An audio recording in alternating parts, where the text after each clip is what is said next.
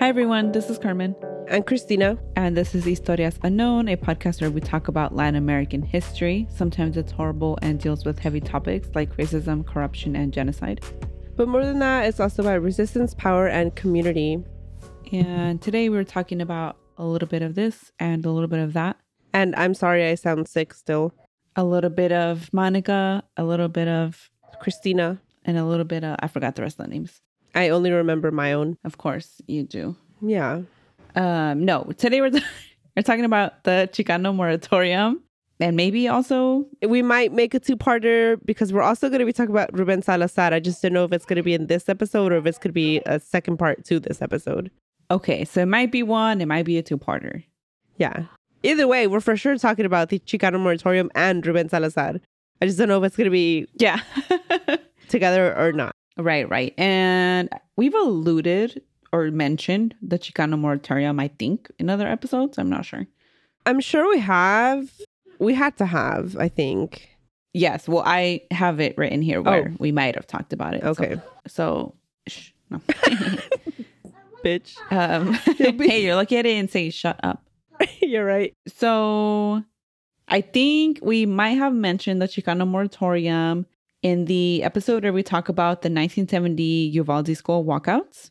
I was going to say that. Then we had another, Yeah. We had another episode where we talked about the 1969 West High walkout in Denver. And then in those episodes, we briefly talked about the 1968 East LA walkouts. And all of these things are related to each other because it was all during, the Chicano movement. I guess the beginning of the Chicano movement. Yeah, and all encompassed into the civil rights movement. Yeah. Yes, Christina's children are also guests on this episode. Not good guests, I will add. They're very demanding guests. They really are. Very loud guests. Yeah. And so, the walkouts are all connected to the moratorium and more broadly to the Chicano movement. And more broadly to the civil rights movement. Sorry. Which emerged in the 60s and 70s. Yes. Right. And then the walkouts, the ones we talked about right now, they're not the only, walkouts. Like it was happening all over. And then they're also referred to as blowouts, which we do mention in those episodes. Yeah. And so during these school walkouts, Chicano students protested educational disparities facing their communities. And many of the students recognized how those educational disparities also led to more Chicanos enlisting in the armed forces and then therefore dying at higher rates. But also the draft was happening back then too. So the East LA walkouts involved 7 high schools and 15 to 20,000 protesters across LA. And after 10 days, the LA Board of Education finally agreed to listen to the list of demands from the Educational Issues Coordinating Committee, a group consisting of students, parents, and teachers. And it was on the heels of these 1968 walkouts that the Chicano Moratorium was formed. So the Chicano Moratorium, first called the National Chicano Moratorium Committee, was a movement of Chicano anti-war activists that built a broad-based coalition of Mexican-American groups to oppose the Vietnam War. And it was first formed in November 1969 by Rosalio Munoz. Does that name sound familiar at all to you? No, should it? I mean, I'm going to tell you about him right now, but it makes sense that it doesn't since we don't learn about these people. So Rosalio Munoz was the first Mexican-American UCLA student president. Oh. And he was one of the founding members of the Chicano Moratorium. Other founding members and leading organizers of the march included the Brown Beret co-founder, David Sanchez, and then also other student groups that were previously involved with the East LA walkouts. Like you already said, this period was marked by an era of social change and movements. We're talking about a time period that's mostly remembered, by hippies and a general anti-Vietnam War activism. And civil rights, all that. Yeah. And, one of the things that I remember learning about from this period during my U.S. history high school class was the deadly Kent State protest. Yeah. Right. At a university protesting Vietnam. Kent State. Yes. Yes. Yeah. Yeah. We did learn about that. I briefly forgot, but yeah. Mm-hmm. And so this general rise in anti-Vietnam War sentiments influenced Chicanos who were already involved in activism, and the Vietnam Moratorium Committee, which was national, inspired the Chicano-focused anti-war protests. And so there was a study done years prior by political scientist Rafael Guzman, which found that Mexican-American servicemen had a higher death rate in Vietnam. Specifically, the study looked at casualty rolls from the Southwest states of Texas, New Mexico, Arizona, California, and Colorado, and found that Spanish surnamed soldiers only made up 13.8% of the Southwest, but accounted for 19.4% of servicemen deaths from the war. And is this the same stat that you had? Yeah, I had that they made up 10% of troops, but made up over 20% of the deaths. Okay, yeah, I think it's like, what is that word? Rounded up to that. Yeah, I rounded. No, the statistic rounded. I wrote down the statistic I found, but... Oh, okay, yeah. And so these stats demonstrated the disproportionality of Mexican-American deaths caused by the Vietnam War. And along with the national movement against the war, these were some of the things that inspired Chicano activists. I think a lot of things that, or a lot of, like, Latinos in general go forgotten in wars because they were a big part of World War II as well, but it's not like we don't learn about it. But then when you add in that Vietnam was like the first unpopular war ever, then yeah. So the founding Chicano Moratorium members sought to use the anti-war message and the disproportionate deaths of Mexican Americans as a launch pad to organize the community around issues closer to home, because they recognized how domestic inequalities were tied to this higher death rate. For example, the educational disparities found in schools, that were being protested at a large rate. So basically, the educational disparities that were impacting Chicano students led to less Chicanos on college campuses, which meant that fewer Chicanos were eligible for the college draft deferments. And that's why more of them were being forced to enlist. This all is making sense. Not to mention that, and this is something that still goes on today, but military recruiters often recruit at, brown and black campuses. Yeah. Mm-hmm. Because of the, economic differences. Less opportunities. And So when Rosalio Munoz, one of the Chicano Moratorium founding members that I just mentioned, got his draft card, ironically, on Mexico's Independence Day. That is ironic. Wow. He burned his draft card in protest and said, "I accuse the law enforcement agencies of the United States of instilling greater fear and insecurity in Mexican youth than the Viet Cong ever could, which is genocide." So he's like, why am I going to, and this was a common sentiment, like, why am I going to go fight the Viet Cong or the Vietnamese? They've never done anything to me. It's like the police here or the people here. Yeah, and it's like Muhammad Ali said, why am I going to fight for the white man? Exactly. So the Chicano Moratorium sought to convince Mexican Americans, even those not already involved in the Chicano movement, to see that the battle for Chicanos was not in Vietnam, but in the struggle for social justice in the United States. And they were right. Yeah. So they called for a moratorium, meaning a call to suspend or end the drafting of more Mexican Americans into the war. That's what the word means, moratorium? Yeah, like an end. Oh, I've been curious this whole time. Me too. That's why I added that in here, because I'm like, what is moratorium? I kept seeing it. I didn't know what it meant, honestly. Yeah, like I've seen it and I'm like, I don't know. Yeah, okay. A temporary prohibition of an activity. Yeah.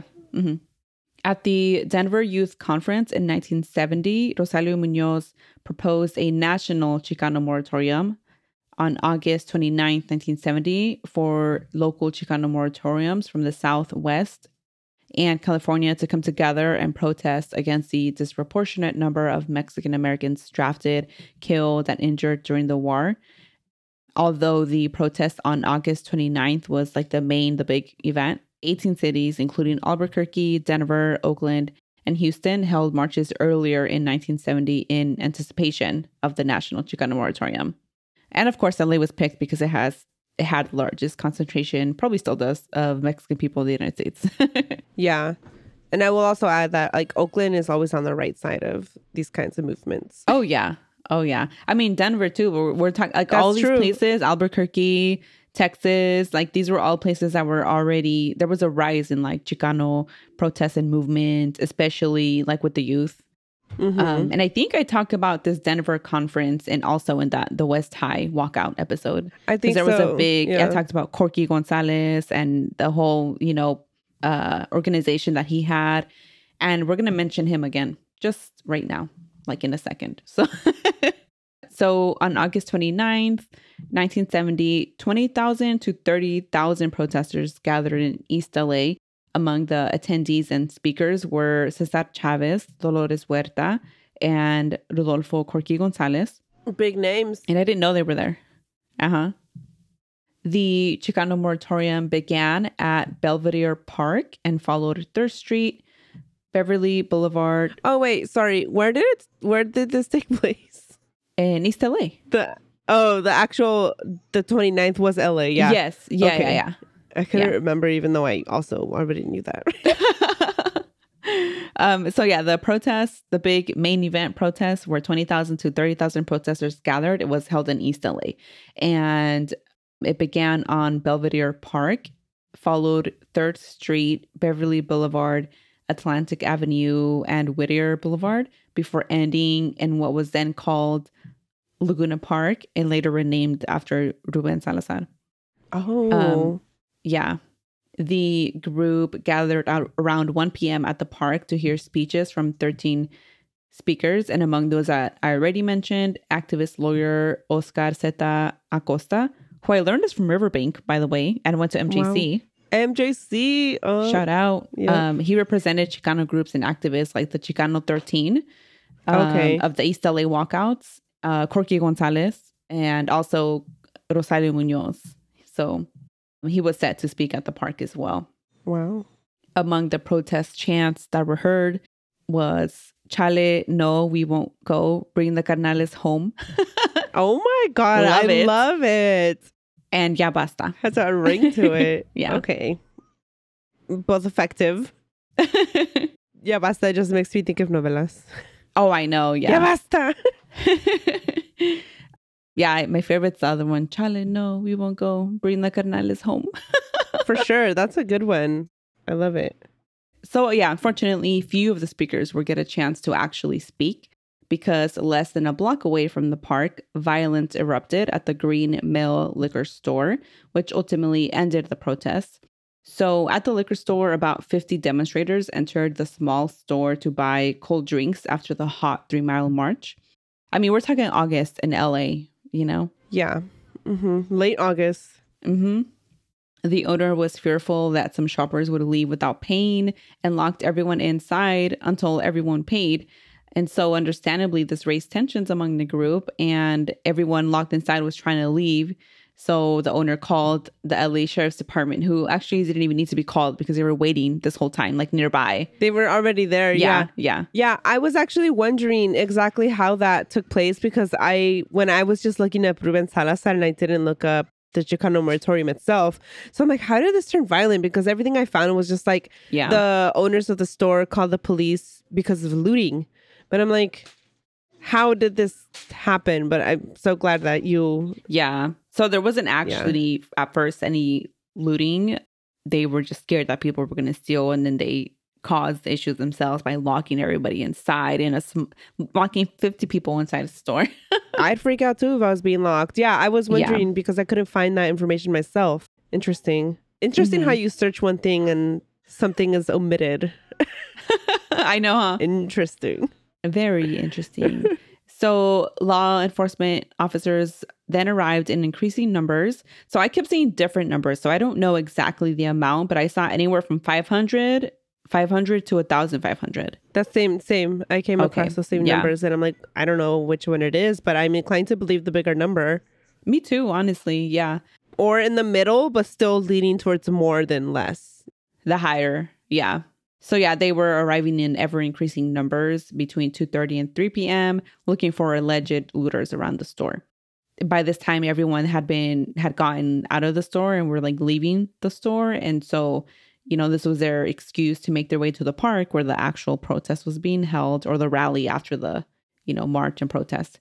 And so when law enforcement entered the park, again, supposedly looking for looters, the cops started physically attacking protesters after a can was thrown at a deputy's vehicle, which is fine in my book. Throwing a can at the car, I mean, not the police violence. Oh, you know what that reminded me of? The TikTok that went so viral, like when Trump was, I guess when he became president. No, I think it was during protesting, BLM protests, that he was saying that they were throwing kind of soups or something.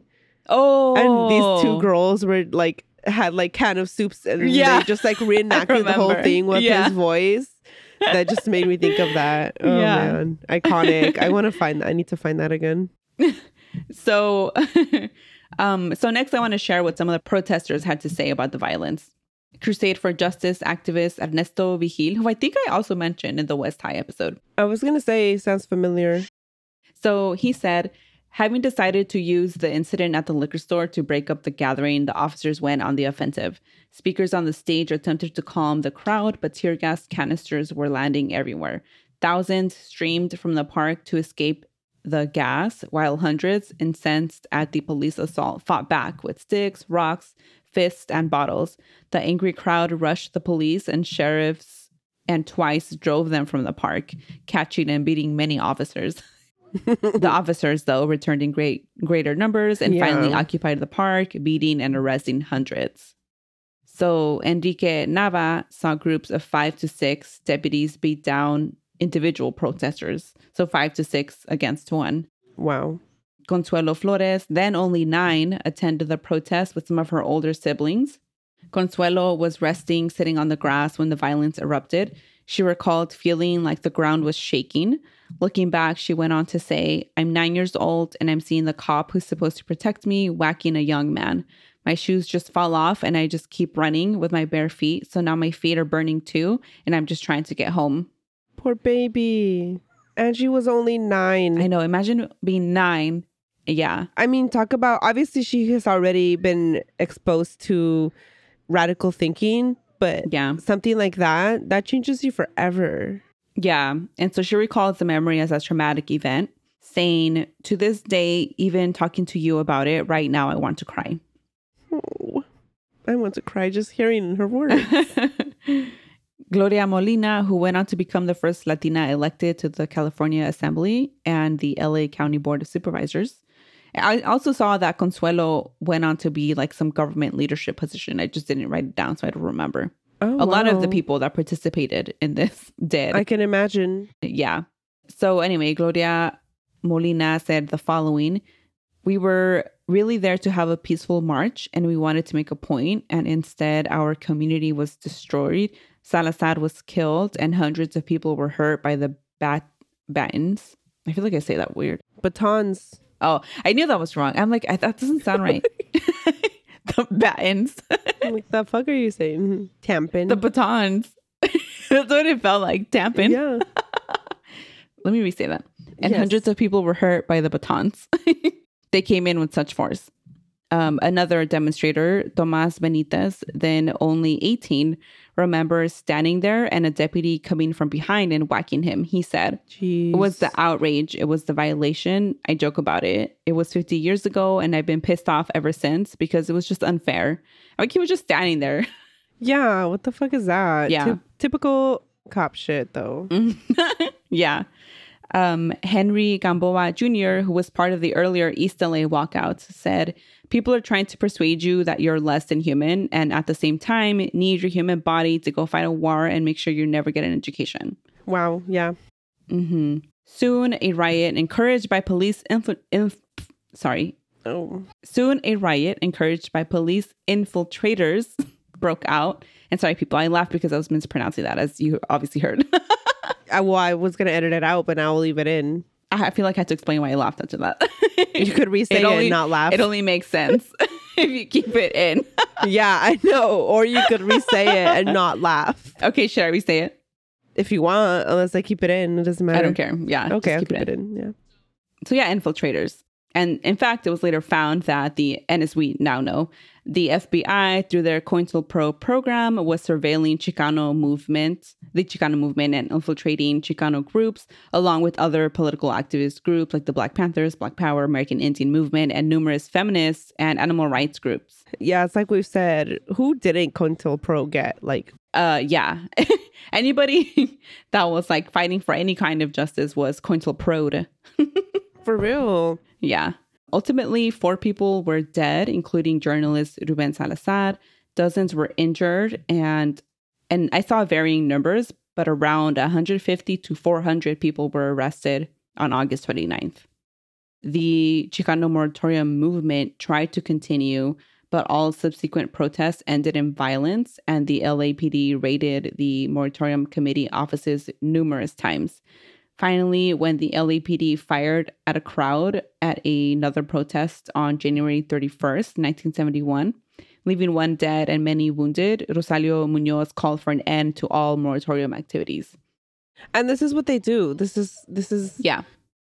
This was their goal. Attack until it's too dangerous to continue. Arrest the organizers.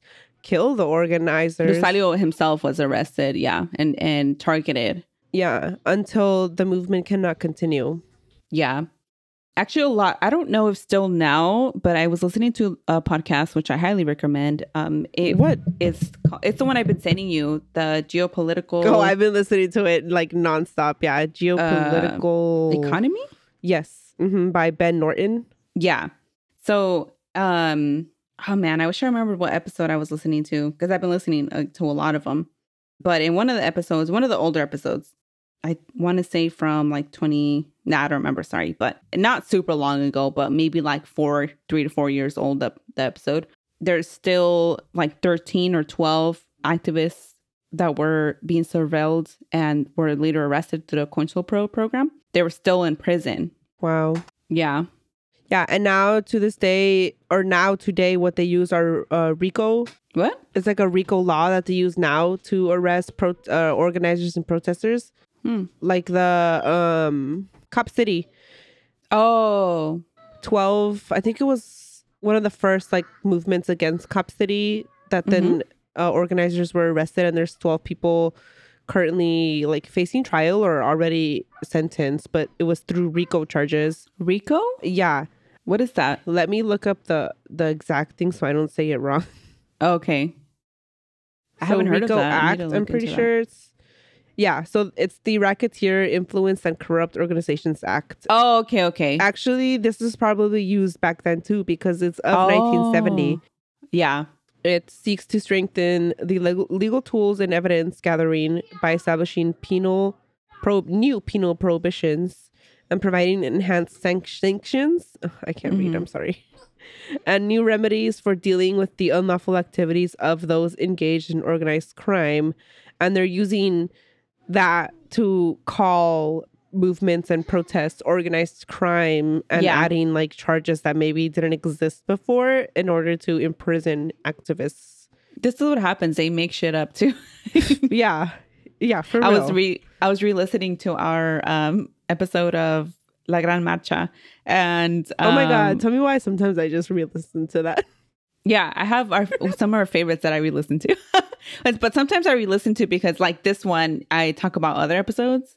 And I didn't re-listen to them. I just looked at my notes. But I'll re-listen sometimes because of that. I'm not just in love with our voices. It's not that, people. I swear. I'm dying. But where's it going with that? I don't know. Oh, I was re-listening to that episode, and there we talked about how being caught or like crossing the border, quote, legally was an administrative like issue, like it was not like technically a crime until recently. So then we were talking about how like they made it a crime. They just make shit up. Yeah. Yeah. So in 2011, the Sheriff's Department issued an Inspector General's report that found that deputies used excessive force at the moratorium and were poorly trained. What a surprise. Wow. Yes. And were poorly trained to handle large crowds in 1970. One could argue they're poorly trained to do it today still. Yeah. One of the activists They are. From back then, Mario Garcia noted that the moratorium set the stage for Latino empowerment later, stating, in the end, they didn't achieve revolution, but they achieved some very important reforms and opportunities in education, in media, in the political system, and economically.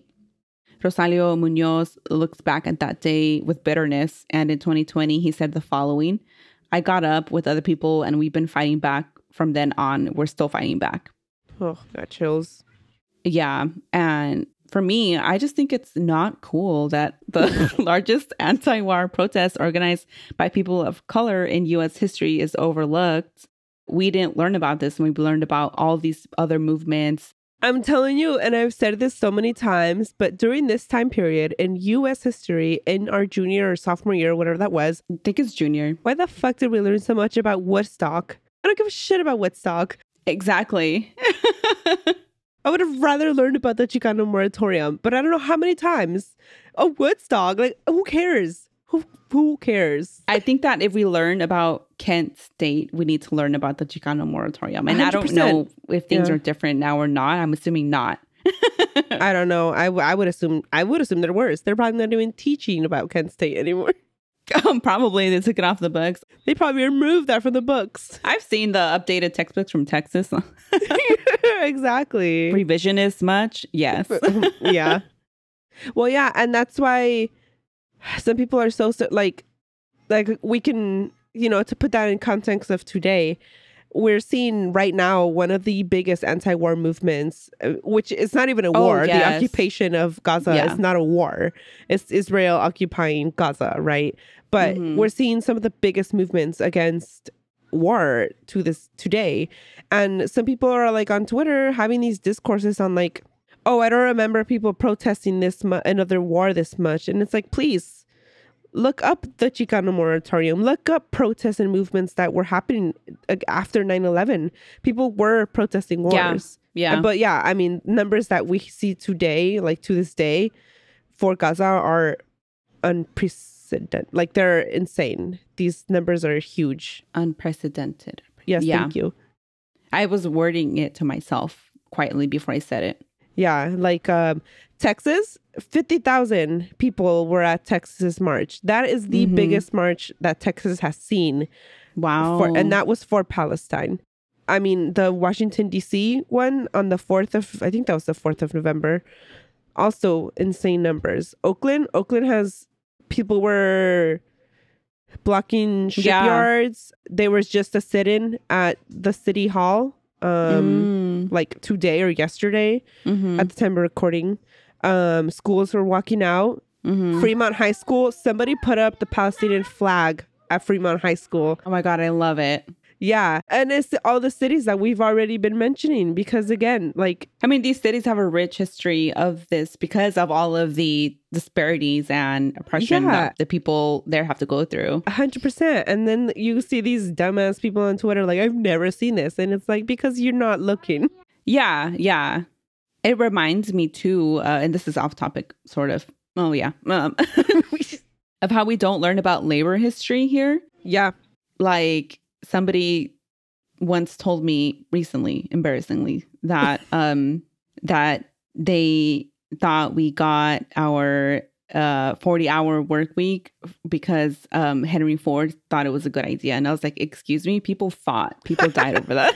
Oh my God. Yeah, I've seen people say that too. And I was like, how do you think we get things? Like, people don't give rights. Yeah. Like, and if we learned about labor history and labor unions, there'd be like a larger understanding of labor today. A lot. Yeah. Yeah. Yeah. Also, speaking of labor unions, the post office union, that's not what they're called. I'm sorry. I don't remember I don't know either. The name, but the mail people, Yeah. They put out a statement that they stand with Palestine. No way. Wow. Yeah. And then I don't remember what Latin American country, but one of their port workers, like unions, are refusing to load ships to Israel. Oh, I heard about Spain. Sorry, not Latin America. Sorry. Still Hispanic America? Yeah, Hispanic America. They're doing that somewhere else. Ireland? It might have been Ireland. Australia? Who are the ones to say, mate? Hey, mate. That is Australia. Yeah, I'm like, who says? Yeah, it was them because I watched the video and someone said that. Yes. Yeah. Someone said mate, and so it has to be the people that made Bluey. Oh, Bluey's Australian? Yeah, Bluey's Australian. I've seen videos, but I never listened to them with sound, so I didn't know what they sounded like. Oh, yeah. Also, while we're here and this is going to come out, well, I don't know if it's an update on Lanzarote, I guess. Miss Universe is taking place. What day is that? Do you remember? November 18th. People were calling for John Legend to, like, not show up. Yeah. Because, to protest Salvador Bukele's regime. And we've talked about it many times, how, many have been arrested. Many are disappeared currently. Yeah. Many human rights abuses. Yes. And that was like a petition that people were passing around. So we'll see what happens with that. I'm sure he'll go because, I don't know. Because the artists don't care. Yeah. But you know what?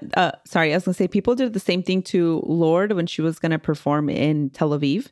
And they let her know about everything on a mass level and she didn't go. Oh, okay. So maybe it will work. I did sign the petition and I shared it on Twitter. Me too. Yeah. I shared it to my personal and our Historias Unknown and Novelas con Cafecito.